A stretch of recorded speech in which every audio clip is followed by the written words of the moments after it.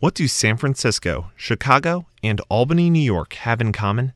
They're sanctuary cities, among hundreds of other U.S. cities, states, and counties that have declared their support for immigrant populations, often by limiting their cooperation with Immigration and Customs Enforcement, otherwise known as ICE. Safe havens to some, crime-infested danger zones to others, sanctuary cities have become the topic of heated partisan debate, especially since President Donald Trump took office, promising to strip them of funding. We will end the sanctuary cities that have resulted in so many needless deaths. We blocked the funding. No more funding. But the meaning of sanctuary is much more complex than leaders on both sides of the aisle would have you believe.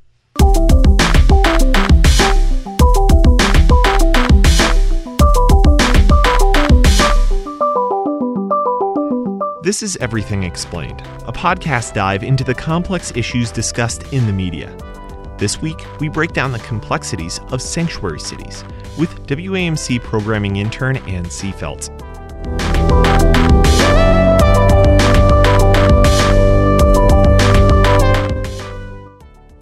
Sanctuaries have been around since ancient times, but in the United States, the idea was popularized in the 1980s, when many churches sheltered Central American refugees from deportation. Today, the designation sanctuary is not so simple.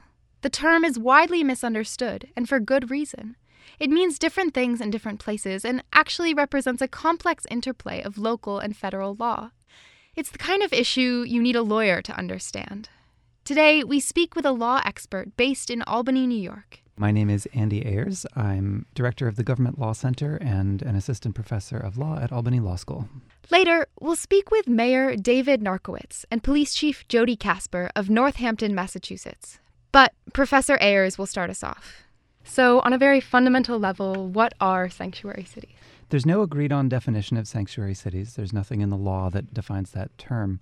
I would say there are several key elements. One of them is, if you're a local or state government, do you detain people at the federal government's request? One is, do you share information about non-citizens with the federal government? One is, do you allow federal government agents to come into your jails or your government buildings? And one is, do you affirmatively cooperate with federal investigations? Do you do joint investigations with ICE? So there's a lot of different dimensions, and no single jurisdiction is purely a sanctuary in any of those categories. But since there's no definition, we can include anything that involves being nice to immigrants if we want. So let's stop and emphasize that there is actually no concrete definition of what a sanctuary is. But Ayers names 4 elements that we commonly see.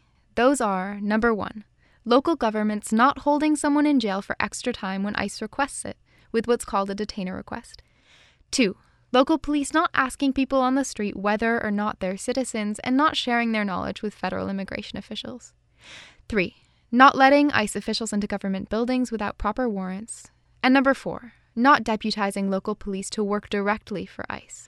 But it's important to remember that these are not the only things that define a sanctuary city. A jurisdiction can be called a sanctuary by doing much more, or much less. To help us understand better, Ayers delves deeper into one of the most important of those policies. The first one, not responding to ICE detainer requests. A detainer request is something that comes from the federal government when you finish serving your criminal sentence, not at the beginning.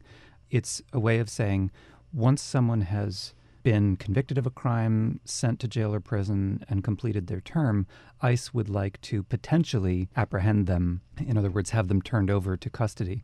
In fact, ICE only follows through on a relatively small percentage of detainer requests. So if you're an undocumented person who is serving time for a crime and your detaining authority gets a detainer, nothing at all might come of it, whether you're in a sanctuary city or not. If you are in a sanctuary jurisdiction, your detaining authority will ignore the detainer request. If you're in a non-sanctuary, they will presumably cooperate and turn you over to ICE. Keep those detainer requests in mind. They'll be important to understand later on. But first, we talk about the bounds of what local governments can and can't control.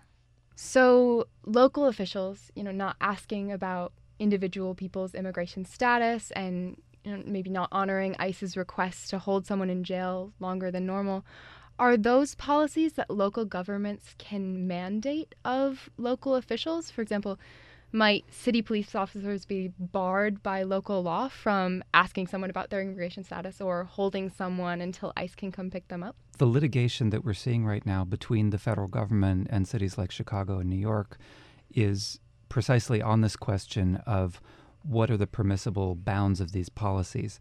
So the two areas that you identify really are the core of what we talk about when we talk about sanctuary, that is detention and information. And there's a federal statute dealing with information sharing that says local jurisdictions cannot prohibit their officials from sharing information about immigration status. So if I'm the mayor and I tell my police officers not to ask about immigration status, I'm not prohibiting them from sharing anything with ICE. I'm prohibiting them from learning about it.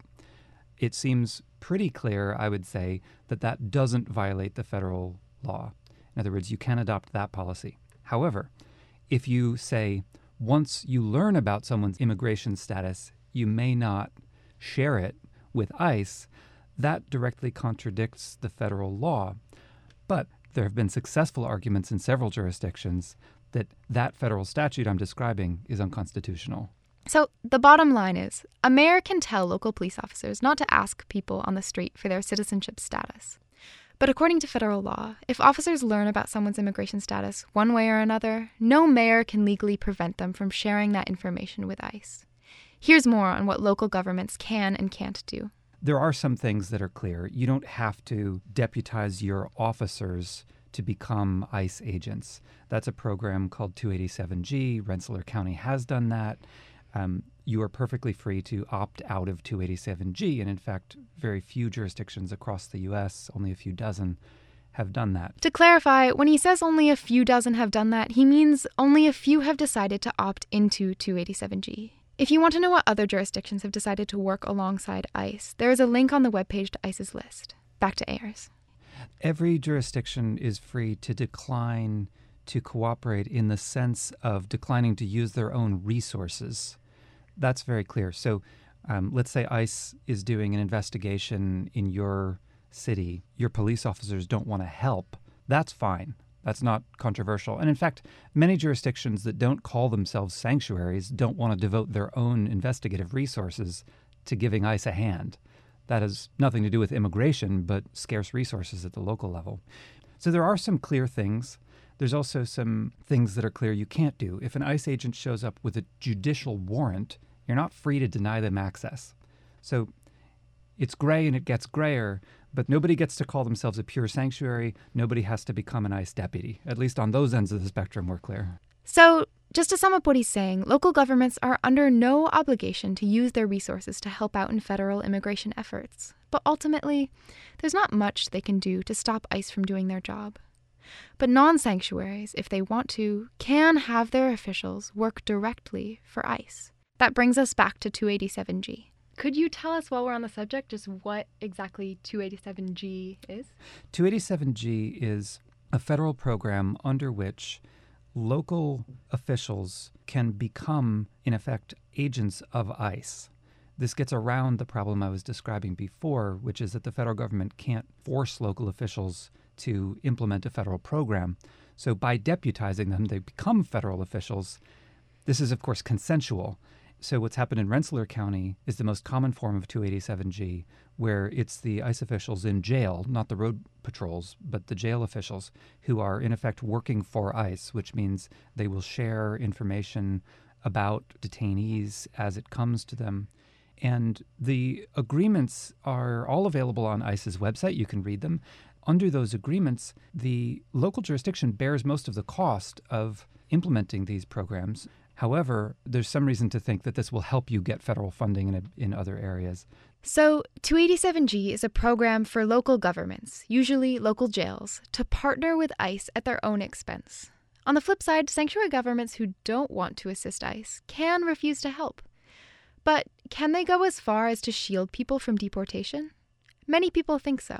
Political commentator Tucker Carlson has said that a sanctuary city, by definition, offers sanctuary to people who are here illegally. That definition is widely accepted by the public, but how accurate is it? Here's a legal perspective from Ayers. Well, if the word sanctuary means that the jurisdictions are protecting people from being taken into ICE custody. It's not true. Local jurisdictions don't have that power. ICE agents are free to roam around sanctuary cities. They're free to detain people in sanctuary cities.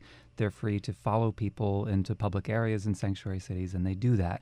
There are laws that say you can't harbor an undocumented person, but that has a pretty specific meaning. That means trying to shield them individually from federal authorities. So having someone staying in your basement so that they can evade federal immigration detention may well be a crime. That's not what sanctuary cities are doing. Sanctuary cities are basically declining to use their own resources to get involved with federal immigration matters. The word illegal is also questionable in the sense that people who are here without authorization may, in many cases, have valid claims to remain here, like asylum. So we, law professors, and a lot of other people avoid using the phrase illegal because that's like saying somebody's a murderer before they've been convicted. Here, we butt up against another common confusion. Isn't an undocumented immigrant the same thing as an illegal immigrant? According to the law, being undocumented in the United States isn't by itself a crime. Why? Well, there's an important distinction between criminal and civil violations. Ayers explains this further. So, a certain number of people become undocumented every year. 2/3 of them become undocumented by overstaying a visa. Overstaying a visa is a civil violation, not a crime. Crossing the border without permission, the first time you do it is a misdemeanor, the second time a felony. So, of course, some undocumented people are criminals. Some cross in a way that is a crime, but not all. Local police don't have the power to arrest you for a civil immigration violation, or at least it's certainly not clear that they do. So there might be a problem with that. In fact, there have been cases in prior administrations where localities have taken it on themselves to try to enforce federal immigration law, and that turns out to be legally problematic. So, to emphasize, the difference between civil and criminal violations is important for cities because immigration is largely a civil matter. And a big reason why cities become sanctuaries is that they don't actually have the power or responsibility to enforce civil immigration cases. That's the federal government's job. So far, Ayers has covered some basic policies of sanctuary cities. He's expanded on one of those policies, not honoring detainer requests, and talked about the rules sanctuary cities can impose without violating federal law. He's explained 287G agreements, which are the very opposite of sanctuary, and he's explained the difference between civil and criminal, the reason that federal officials, not local governments, enforce immigration law. Later, we'll talk about the impact sanctuary cities can have, but first, a bit of history. Well, I'd like to delve into just a little bit about the history of modern immigration enforcement because people talk a lot about the 10th Amendment, which gives state and local governments relative independence from federal jurisdiction. But as we've talked about, local officials today have sort of become these crucial players in federal immigration enforcement, so much so that hundreds of cities have decided to create these policies to scale back their involvement with the federal government. Could you help us understand from a historical perspective how that came to be? Yeah, there's a complicated recent history there. So big picture, for the first 100 years of the Republic, immigration enforcement was primarily done by states and localities. So in New York City, there's a beautiful fortress-looking thing in Battery Park, which is where New York State used to process immigrants. Before Ellis Island, which was federal, we had our own state inspectors. Now, at that time, there were no systematic federal immigration laws to exclude people. So what they were looking for was things like disease or poverty. And in the late 1800s, as racist concerns about Asian immigration rose, federal immigration laws started being passed essentially to exclude those so-called undesirable groups. Federal immigration laws changed a lot over the course of the 20th century, but throughout the 20th century, we saw, on the one hand, localities that would try to take their own steps to enforce federal immigration law, and on the other hand, localities that wanted to encourage immigration. Now, with federal enforcement, you've seen swings back and forth between different administrations. The Obama administration and the Clinton administration and the Bush administration all increased immigration enforcement. Obama was, by advocates, called the deporter-in-chief before Trump took over because his emphasis on immigration enforcement was much heavier than his predecessors. But it was organized in the sense that Obama's administration set priorities for focusing on people who had committed crimes, people who were perceived as dangerous.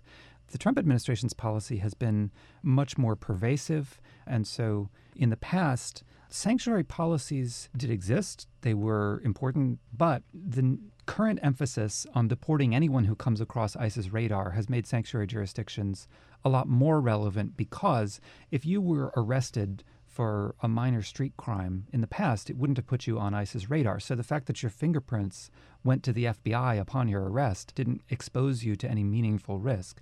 Now, sanctuary jurisdictions like New York City, which do fingerprint people, are seeing ICE show up at people's doors upon arrests for very minor offenses, which makes their sanctuary status much more relevant.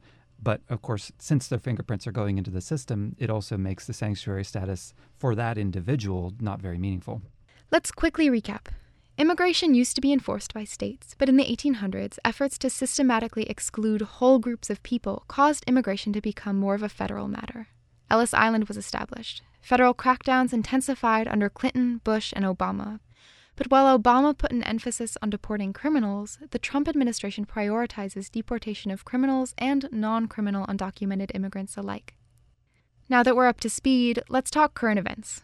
Shortly after President Donald Trump's inauguration, he attempted to give federal immigration efforts a boost by executive order. That order threatened the removal of funding from sanctuary cities, among other things. But that executive order was blocked by a federal judge in November 2017. I asked Ayers how the Trump administration has been moving forward in their efforts to defund sanctuary cities since that order was blocked. When Trump was first elected, it sounded as though his plan was to try to block all funding of any kind that flows from the federal government to jurisdictions that were identified as sanctuaries. That ran into several problems. One of them is that it's very difficult to agree on what constitutes a sanctuary jurisdiction. And there were several jurisdictions that were alarmed to discover they were deemed sanctuaries, because up until then they had been refusing to honor detainers simply because they thought it was illegal to honor them. And there's ample court authority that suggests that it may be illegal to detain someone at ICE's request when they finished their criminal sentence. A quick side note, here we tap into a complexity of the detainer request that Ayers defined earlier. Many cities, even ones that don't call themselves sanctuaries, have policies of denying the ICE detainer requests when they come through without a legal warrant attached. Why? Well, because they think it's illegal. And many court cases have ruled that it is illegal, that the warrantless detainers amount to arrest without probable cause. More on that in a bit. But first, back to President Trump and defunding sanctuaries. So the Trump administration abandoned the idea of cutting off all federal funding and focused on cutting off streams that relate to criminal justice. And the idea was, well, these funding streams relate to law enforcement, so sanctuary jurisdictions are messing up a certain kind of federal law enforcement, so that's the stream that we'll focus on. The court reaction to that has been largely to say that the executive branch of the federal government lacks the power to impose that kind of condition on a federal funding stream. These federal funding streams are authorized by Congress. Congress sets the terms. And since those grants, by and large, are not conditioned on satisfaction of immigration-related conditions, the federal government, without Congress's approval, doesn't have the power to cut them off. Here's an update. On Wednesday, August 1st, 2018, a federal appeals court ruled the president's early attempt to cut funding from sanctuary cities to be illegal. But Ayers says there are other ways the federal government can pressure sanctuary jurisdictions. I used to work for a judge who presided over a trial court in New York City, and when people would bring him disputes, they would say sometimes, "Judge, you can't make me do X." And he would say, "I can't, but I can make you wish you had." With the federal government and sanctuary funding, one of my concerns would be if I was in a local government, okay, so right now the federal government can't punish me for being a sanctuary jurisdiction under this court order, but are there other things they can do to make my life very, very unhappy? We've seen immigration-related threats from the federal government saying we're going to conduct more raids in sanctuary jurisdictions, and that's explained not in terms of retaliation, but in terms of the need for more enforcement in some place that is a sanctuary, with the exception of one ICE official in Texas who briefly said on the record and then retracted, yeah, we're going to get the sanctuary jurisdictions. What are the limitations of sanctuary cities in terms of protecting the rights of undocumented immigrants? And in what ways can sanctuary city status actually put undocumented immigrants in more danger? Oh, that's interesting. Well, in terms of the limits, I would say if you're thinking about detention, Sanctuary jurisdictions can decline to detain someone for that period right at the end of their criminal sentence.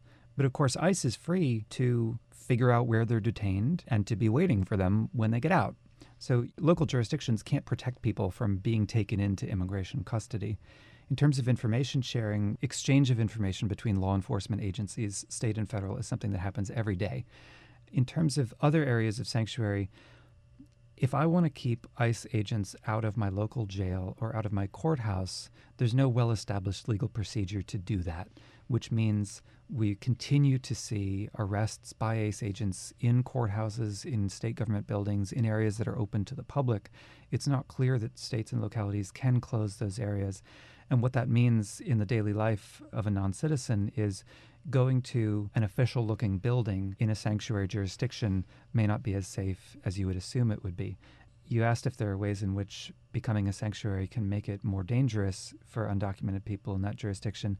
And I think there is a possibility that people can get the wrong idea. It takes a lot of lawyers a lot of time to figure out what the word sanctuary means. If you're a person who's not fluent in English and who is familiar with the general concept that you're in a sanctuary jurisdiction, that may give you a false sense of security, which may lead you to make bad decisions. So I think that's certainly a risk. Right. It can be dangerous chiefly because the term can be very misleading to people. It's misleading to the most knowledgeable experts. Right, right.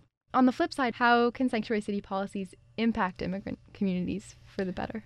Well, the theory behind sanctuary jurisdictions that we hear from a lot of officials who've chosen to adopt sanctuary policies is that they make it safer for people in those communities by encouraging people to come forward to law enforcement without a fear of immigration consequences. Say I'm a citizen. I may have relatives who are undocumented living with me. If I'm in a sanctuary jurisdiction, the idea is I would feel more comfortable speaking to police without worrying that my relatives are going to be in jeopardy. The contrary argument, of course, is that everybody who's committed a crime presents some risk of recidivism, and to the extent that sanctuary jurisdictions are refusing to take actions that would lead to their removal from a country, there's further risk of those crimes being committed again inside the city that I live in. This is the main criticism of sanctuary jurisdictions, and one reason they're such a contentious issue on the news. It has to do with those detainer requests. The idea is that when local officials don't comply with the detainers ICE sends, they risk re-releasing some people with criminal histories back into the community where they could repeat crimes instead of allowing them to be deported. That argument gained momentum in 2015 after one tragic event. Hi, I'm Bill O'Reilly. Thanks for watching us tonight. The murder of Kate Steinle, that is the subject of this evening's Talking Points memo. As the Factor reported last night, 32-year-old Ms. Steinle was murdered walking with her father in San Francisco, allegedly by a criminal alien who had been deported 5 times and had 7 felony convictions in the USA. That man was Juan Francisco Lopez Sanchez, also known as Jose Ines Garcia Zarate. Garcia Zarate had been released by the San Francisco Police Department in defiance of an ICE detainer request. Under San Francisco's sanctuary policy, local officials will honor ICE requests. That is, if they're backed by a criminal warrant or an order signed by a judge. According to the White House, detainers themselves establish probable cause of an alien's removability, and it would be absurd to require ICE to obtain a judicial warrant every time it detained an illegal alien. But, as I mentioned earlier, many jurisdictions have had lawsuits filed against them for improper arrests when they've honored those requests by themselves. And since ICE had not gone through the process of obtaining a judicial order for Garcia Zarate, the San Francisco Police Department released him. The details of Kate's subsequent killing are unclear, but according to Garcia Zarate's attorney, the shooting was accidental. The bullet is said to have ricocheted, and he was acquitted in November 2017. But the incident reinforced the pervasive notion that immigrants are dangerous and that sanctuary politicians are putting American people at risk. It became a rallying cry for President Donald Trump and other opponents of sanctuary cities. Kate's death is a tragedy that was entirely preventable. Yet one more reason why Americans are so upset by sanctuary cities and open border politicians who shield criminal aliens from federal law enforcement and all of the problems involved with the whole concept of a sanctuary city. They're no good. As you can see, Kate's shooting brought to the foreground a fraught question. are sanctuary cities, specifically ones that don't honor every ICE detainer request, regardless of whether it has a warrant attached, are they stopping the prevention of some crimes? I asked Professor Ayers. Once sanctuary city policies are in place, what effect does that have on the city as a whole? Are they less safe, and do the policies actually inhibit officials from catching actual dangerous criminals? Well, I think let me break apart two parts of what you said. In terms of immigrant criminality, there is good empirical evidence that non-citizen populations commit crimes at a somewhat lower rate than citizen populations. In terms of danger of people committing further crimes, it's important to say, as you did at the beginning of our conversation, that sanctuary policies relate to civil issues rather than criminal ones. There are certainly people who've committed crimes who fall under those policies, but the idea behind sanctuary policies is not that sanctuary jurisdictions will refuse to enforce criminal laws. In fact, another way in which sanctuary policies are limited is that even in so-called sanctuaries, almost across the board, there are exceptions under which the jurisdiction will turn someone over to ICE for detention if they've committed a crime of a certain level of severity. So in New York City, there are about 170 different crimes for which they will make an exception and turn you over to ICE to make sure that someone who's committed a crime of that severity is no longer part of the community. Just to add on, Ayers says that there has been research into the question of whether or not sanctuary cities are more or less dangerous. But there haven't been broad, definitive conclusions one way or the other. Bottom line is, sanctuary cities still enforce criminal laws. But the question remains, should you, as a local jail, honor ICE detainer requests without judicial warrants? For New York City, the answer is no. ICE must have a legal warrant out for someone's detainment. Not only that, the person in question has to have committed a severe crime.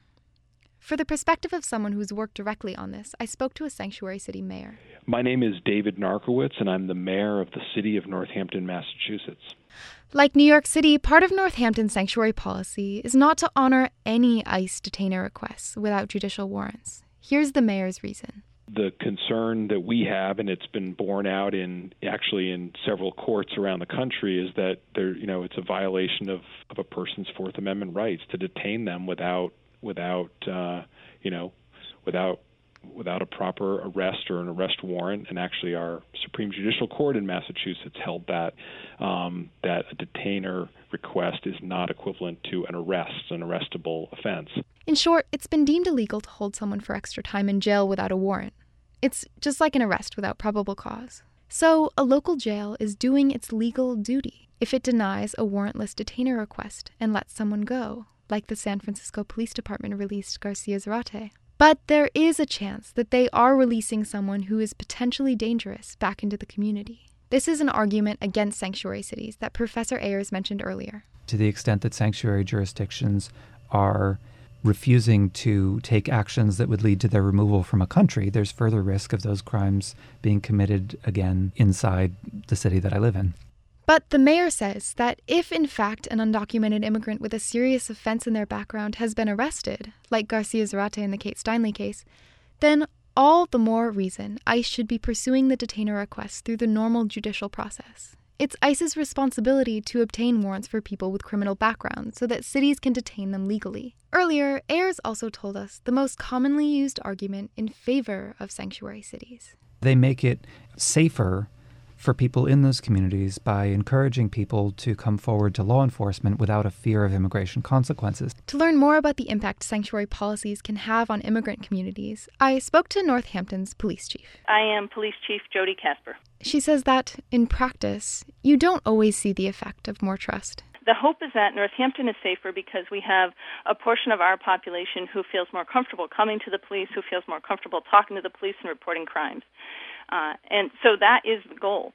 That being said, I know that there is still fear from immigrant populations about approaching, talking to, cooperating with the police. And I hear that from members of our immigrant community, that even though we are a sanctuary city, there's still that fear. So sanctuary policies don't automatically bring about an atmosphere of trust. But she says that she needs people to feel comfortable coming to her police department, and that acting on behalf of ICE would hamper her police department's work. So by now, hopefully you have a sense of how truly complicated sanctuary cities are. There are many different policies, many debates, many misconceptions, many things we don't realize. For example, undocumented immigrants aren't all illegal immigrants. Sanctuary cities aren't always more safe for immigrant populations, nor do they refuse to enforce criminal law. But on a basic level, remember that sanctuary has no definition, or at least it's different for different cities, states, and counties. If you don't already know, have a look at what kind of policies there are in your locality. To finish up, let's hear what Professor Andrew Ayers has to say about the sanctuary policies in place in Albany, New York. The Albany policy relates primarily to information sharing that says no city official shall share information with the federal government. This is precisely the kind of policy at issue in a lot of the ongoing litigation, but it essentially means everybody in the city government is supposed to not share information with ICE, nor obviously to cooperate with ICE. Although, again, on that issue of sharing resources with law enforcement, I would question whether there are limits on that as well. If ICE, which has an investigative office, starts investigating a massive human trafficking ring in Albany, that's a legitimate crime completely separate from any immigration consequences, and I wonder whether the Albany Police Department would want to benefit from sharing with ICE whatever information they both have. Within this murky world of sanctuary city policies, Ayers says that the takeaway is that sanctuary is a spectrum from aggressive resistance to complete participation in federal enforcement of immigration law. But that spectrum has limits because even jurisdictions that want to aggressively resist federal enforcement can't put a complete bubble over the non-citizens in their jurisdiction. Every jurisdiction is somewhere in the middle. Albany has certainly been vocal.